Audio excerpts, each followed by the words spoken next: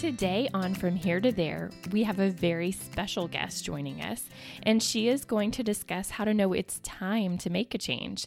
And then we're also going to discuss how to give ourselves permission to change our definition of home. This becomes especially important if our home has been the same address for decades. We will also touch on how to defend your new home against the noise of naysayers that may not agree with your decision.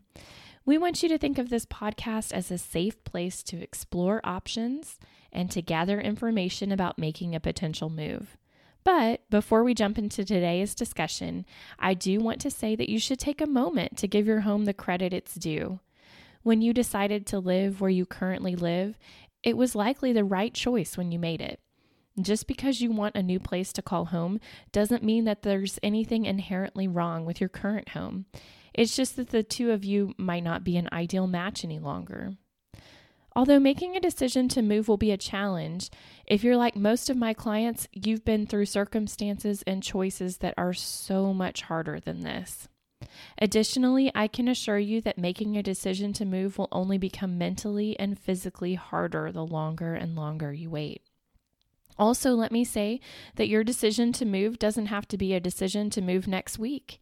It can be a decision to start being purposeful with a plan.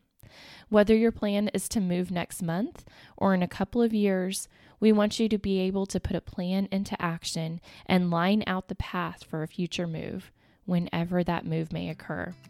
We encourage you to gather a few intentional actions from each podcast that you will take this month and in the months between now and your future move.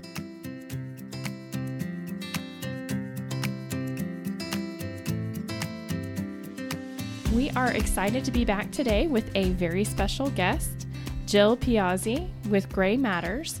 Jill is a geriatric care manager with a master's degree in social gerontology, and Jill has managed geriatric mental health clinics, managed an assisted living community, and worked as a social worker in a long-term care facility.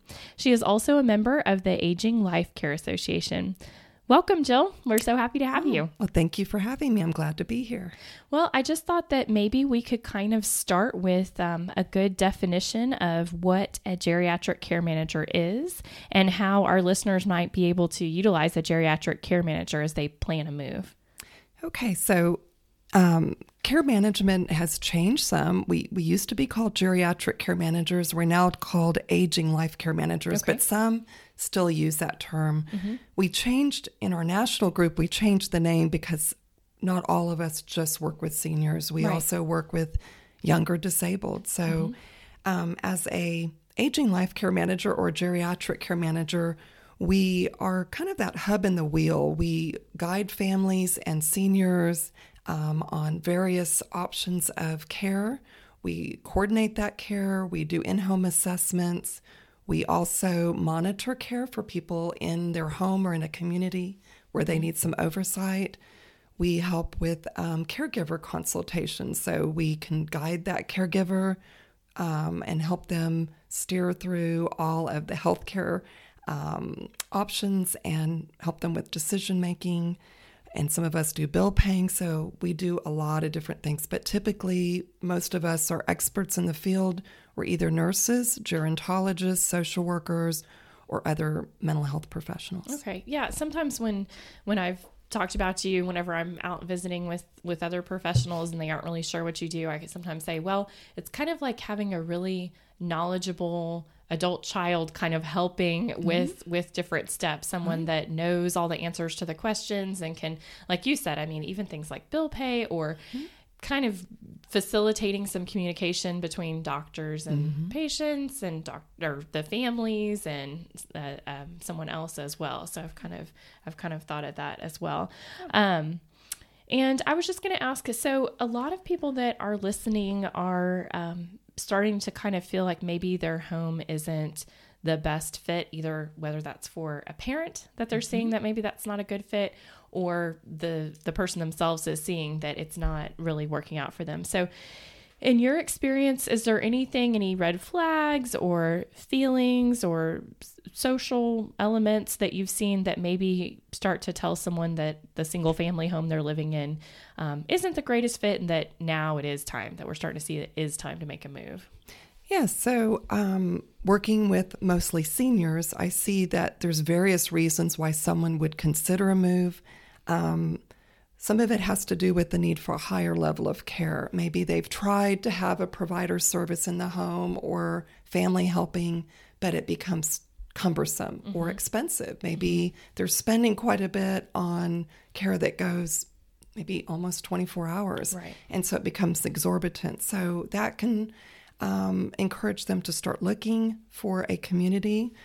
Some other reasons might be that they want to be with others. Even if I'm independent, maybe I'm lonely. My spouse may have passed away. And so I'm thinking about, how can I connect with other people? Right. Neighbors have changed. Some of these older neighborhoods, the people we lived with 50 years ago are gone. And in the world we live in, we're not always connected to our neighbors. So I think that could be difficult for a senior who's in that neighborhood where things have changed. You're not connected. You don't have a support system. So sometimes they think about, how can I get into a community where I can make friends, have activities? And maybe it's also, I don't want to cook anymore, and I don't feel like cleaning and having all these duties in my home. Or the home might be aging and I really can't afford to fix it up and have it adapted to my needs, where it's accessible or where I can easily get in the shower or even enter my home if I've got multiple steps. Right. So that might also encourage someone to start looking. And I've seen someone too that we had a couple of years back, and it was a husband-wife couple, and the wife was very independent. The husband was on hospice, and it was hard for her because she felt like she couldn't really leave him. Right. And she had someone that came in 4 hours a couple times a week, but that just wasn't enough for her to run out. She said, I feel like a crazy person trying to get to the grocery store and then get back and make sure he's okay.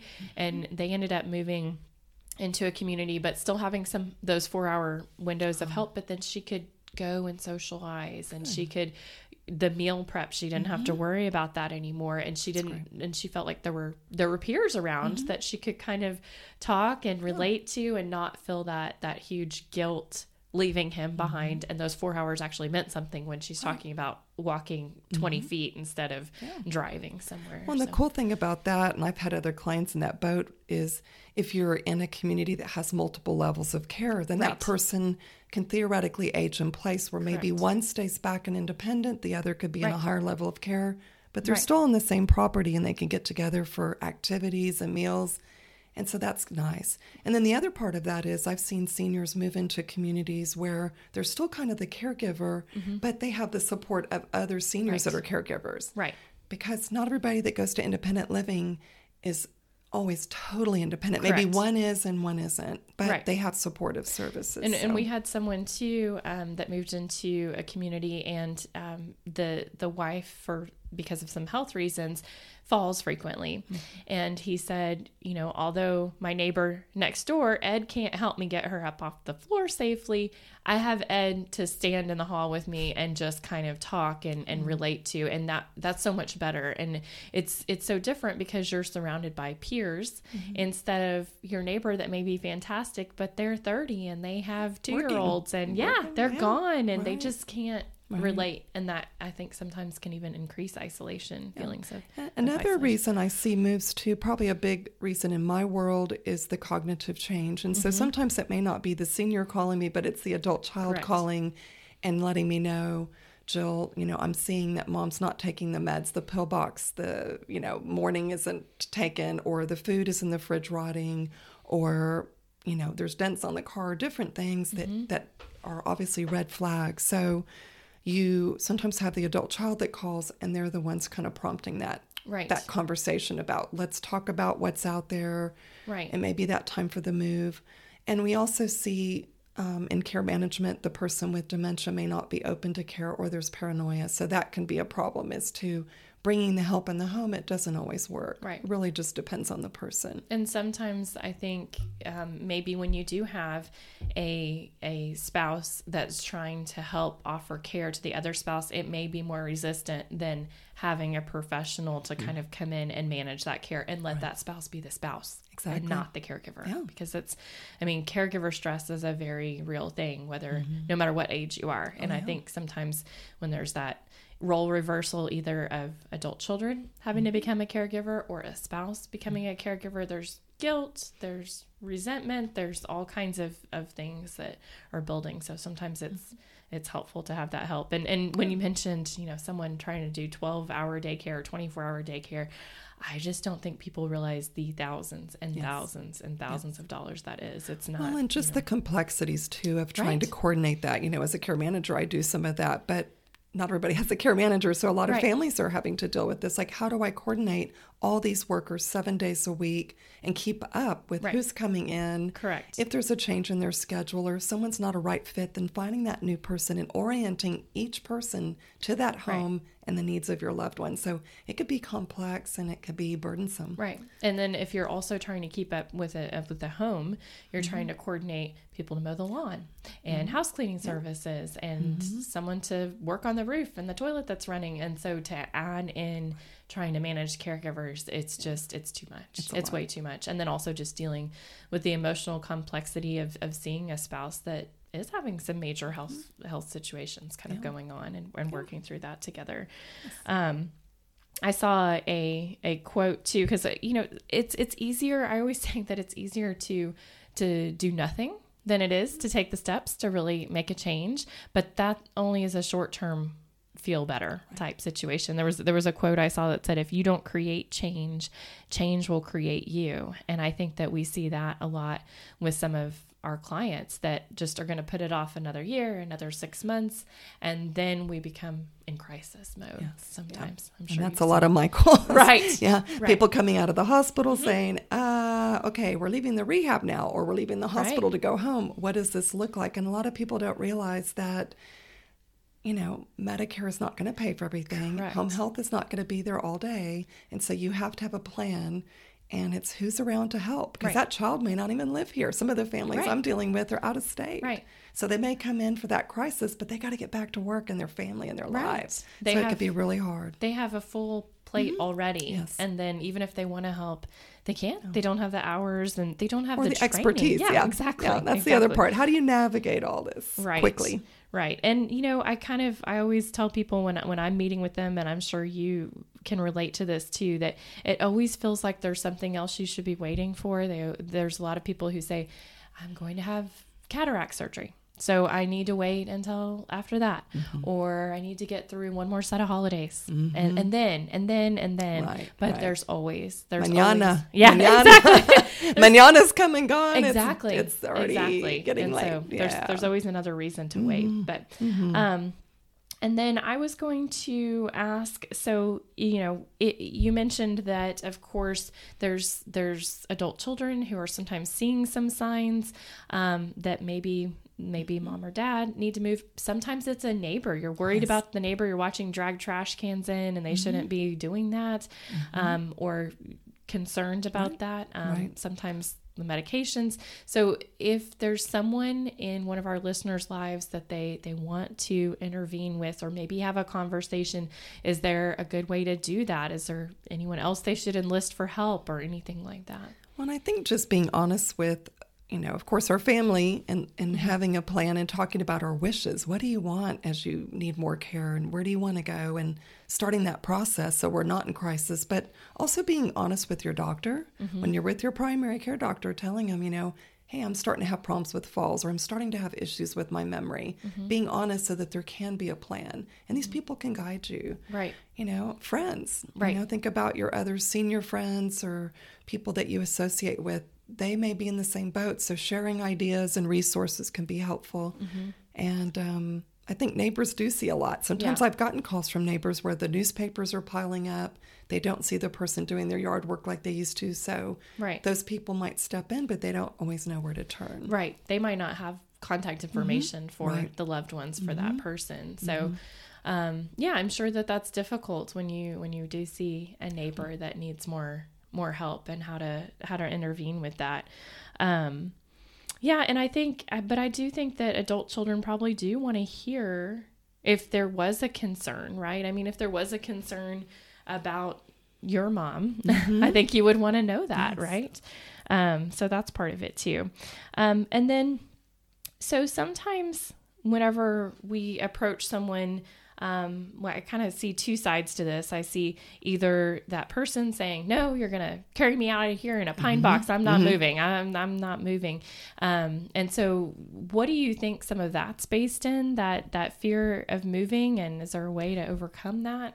Well, I think it's the stigma that we've had. Like, you think about seniors today, when they knew about nursing homes back years ago, right. Some of those places or facilities, they think everything is a nursing facility and it's dirty, or that people are ignored. And so that, I think, plays on people's minds, that they believe that there's not any good places, or they don't even realize what the options are. They don't go look, so they have no idea that there's communities out there. There's everything from personal care homes all the way to continuum of care, right. Retirement communities.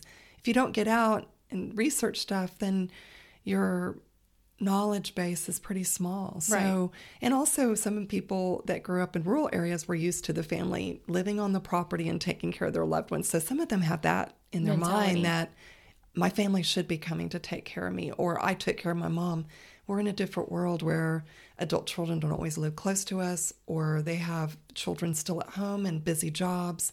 So it's both just spouses working. Yeah. So yes. There's not a wife that's staying home that can help take care of. Not necessarily. Necessarily. And then, and so would you encourage people to maybe get out? And I mean, how do they do that? I mean, to get out and maybe see what the options are. Yeah, I think just, you can go to your local grocery stores or Jim's coffee shop or libraries, and you see things like the senior guides, right. And all these different books that you could look through to kind of get an idea of, hey, on my side of town, what options are there if I want to stay in my neighborhood? Or right. You could say, well, maybe I'm not going to stay in my neighborhood. I want to be somewhere where there's more medical facilities. Right. But just looking at these books and getting ideas and then setting up a tour. I mean, right. You can go look. And there really are some really great places, I mean, that resemble resorts more than what you're talking about, that nursing home type image, because a lot of what I've seen is with continuum of care communities that offer assisted living in addition to any type of independent living, then also have memory care on site. A lot of times that need for skilled nursing isn't as prevalent. They can truly age in place there with some additional support, right. and not go to that level. And certainly there's times where nursing care is the appropriate solution, but now with hospice that can come in and help even staying in where they've moved and that kind of thing. Yeah. Concierge doctor groups. Correct. You've got a lot of amenities today that they didn't have when I got started in my career back in the early 90s. Things have changed dramatically. Well, even, I became a realtor 13 years ago, and there were nice communities, but not that independent piece, not what it is now. The assisted was already there 13 years ago, and it was looking pretty nice, but this whole resort kind of living just wasn't as big. I mean, those are popping up all over, really. I mean, some of those really nice places. Yes. And then, so let's say that there is someone who's saying, okay, I'm going to do this. I'm going to move this year. Let's say it's a husband-wife couple and one does need more care and one, can be more independent. Do you think that it's normal? And do you see second guessing kind of that decision sometimes? So I think it's hard because with couples, as you know, I mean, not everybody's going to be aging the same way or have the same needs. So sometimes that does prompt, when one needs the care, that might prompt the move. And so I think just having a plan, looking ahead, and not being in crisis is critical, that we start that looking, involve our families so that they understand what we're trying to do. You might need their help for the move. You might need their help for downsizing. So, start that conversation and start thinking about who you want to give your stuff to, because, some of those sentimental items family may want, but to be honest, what I found is not everybody wants your stuff because they have their own stuff. Right. So start thinking about charities and groups that you want to give to, and maybe even a grandchild that's in college Right. starting their life and might need furniture and things. So. And I've also seen too that sometimes if there is an adult child that says, you know, I do want that hutch, or I want that piano, or whatever that is, that sometimes you have to give them permission. Okay, now I want you to come pick it up this summer. Yes. It needs to leave my house this summer. Because when I've talked to the children, sometimes they say, I feel like I'm stripping mom's house of personal items. And so I think you have to give those kids permission, or those grandkids permission. No, I want you to come take it now. I want you to start enjoying it now. And I certainly think that's a great tip. And then I was going to ask too, so when you have somebody that moves, and sometimes that's really tough. They're, you know, going from a house into some type of community living. Have you seen that that's been an improvement in their lives, or how have you seen that? Typically, especially when I ran a facility, I'd hear that from people saying, I wish I'd done this earlier. Or sometimes the adult children would say that, gosh, you know, mom seems so much happier and she's healthier because someone's managing the meds. She couldn't do it at home, or we have more medical oversight, so the falls have reduced. So I think families especially see that. And I've heard that from seniors too, where they say, gosh, I actually have some friends now, and I know I'm eating better because I wasn't really cooking before. So it could be a positive, I think, for a lot of people. But I've had a few where I think they just miss their home so much, and change is so hard. Or if they're really introverted and they weren't going to participate in activities, or they don't enjoy socializing, for those, I think it can be a little harder. So ideally, those people find their way, even if they're introverted. You know, are there people that you could be paired up with in that community that have like interests, you know, similar backgrounds, or, you know, activities that they like to do. And I've had some introverted clients too. I had a gentleman who, you know, he didn't want to go play bridge. He didn't want to go to the plays at night and that kind of thing. But he said it was just nice to know he could go down to the, you know, some of the common areas downstairs, read his paper, not talk to anybody, but just know there's other people doing something similar, and just having that life around you. But then also, I think a lot of people maybe have a misconception that they have to participate, that they have to do all these things, and you still are going to have your own space, your own timeline. You can come and go as you please. Family can come and go as they please. So all those things are helpful too.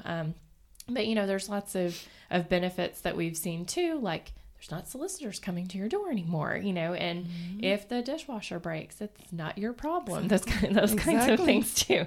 So that's certainly helpful. And then I was going to ask, just kind of in general, if you have any other advice or insight that you think would be helpful for someone kind of starting at the beginning of all this.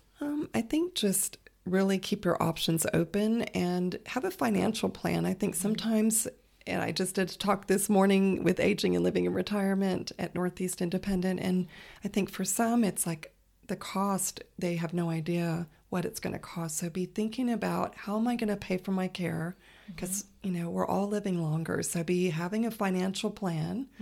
You know, start saving if you're not doing it now, and really have somebody evaluate your finances, like a CPA or something, kind of looking to see, you know, how can you pay for this? Are there things you can shift? If you sell that home, where is that money going? You know, maybe you're investing. So, and also start looking, you know, don't wait till it's too late to start looking at options, visiting communities, go have lunch. And one thing I've told my clients too is sometimes you could do that respite stay. So you could kind of try before you buy, where you stay a week or two and check it out, stay in a guest room. So you could see the life of that community. You could go and have lunch, go to an activity, see what goes on. Really see it day in and day out before you make a decision to start making a permanent move. Yeah, that's really good advice too. So if any of our listeners want to reach out to you and ask you any questions, or maybe get a referral either locally here or maybe in another state, is there a good way that they could reach out to you? Well, okay, so they could reach me directly. My email is graymatters, GRAYMATTERS64 or they can go to my website, graymatterscare.com, or they can call me at 210-363-3554. And I belong to a national association called the Aging Life Care Association. So I'm not the only care manager in San Antonio. There's several of us that are members. And so they can go to aginglifecare.org and find a care manager, someone to guide them and work with their families and assist, whether they're at home or making the move, either way. Mm-hmm. So, and that's a national group. That's really great. Yeah. And just kind of a quote that I wanted to add on at the end of some of the things that we've been talking about is from Flight of the Buffalo. And it says, change is hard because people overestimate the value of what they have and underestimate the value of what they may gain by giving that up. And I just think that that's a good thing to maybe kind of end on and think about. But thank you so much for joining us today. Appreciate being here. Thanks. You. Bye-bye.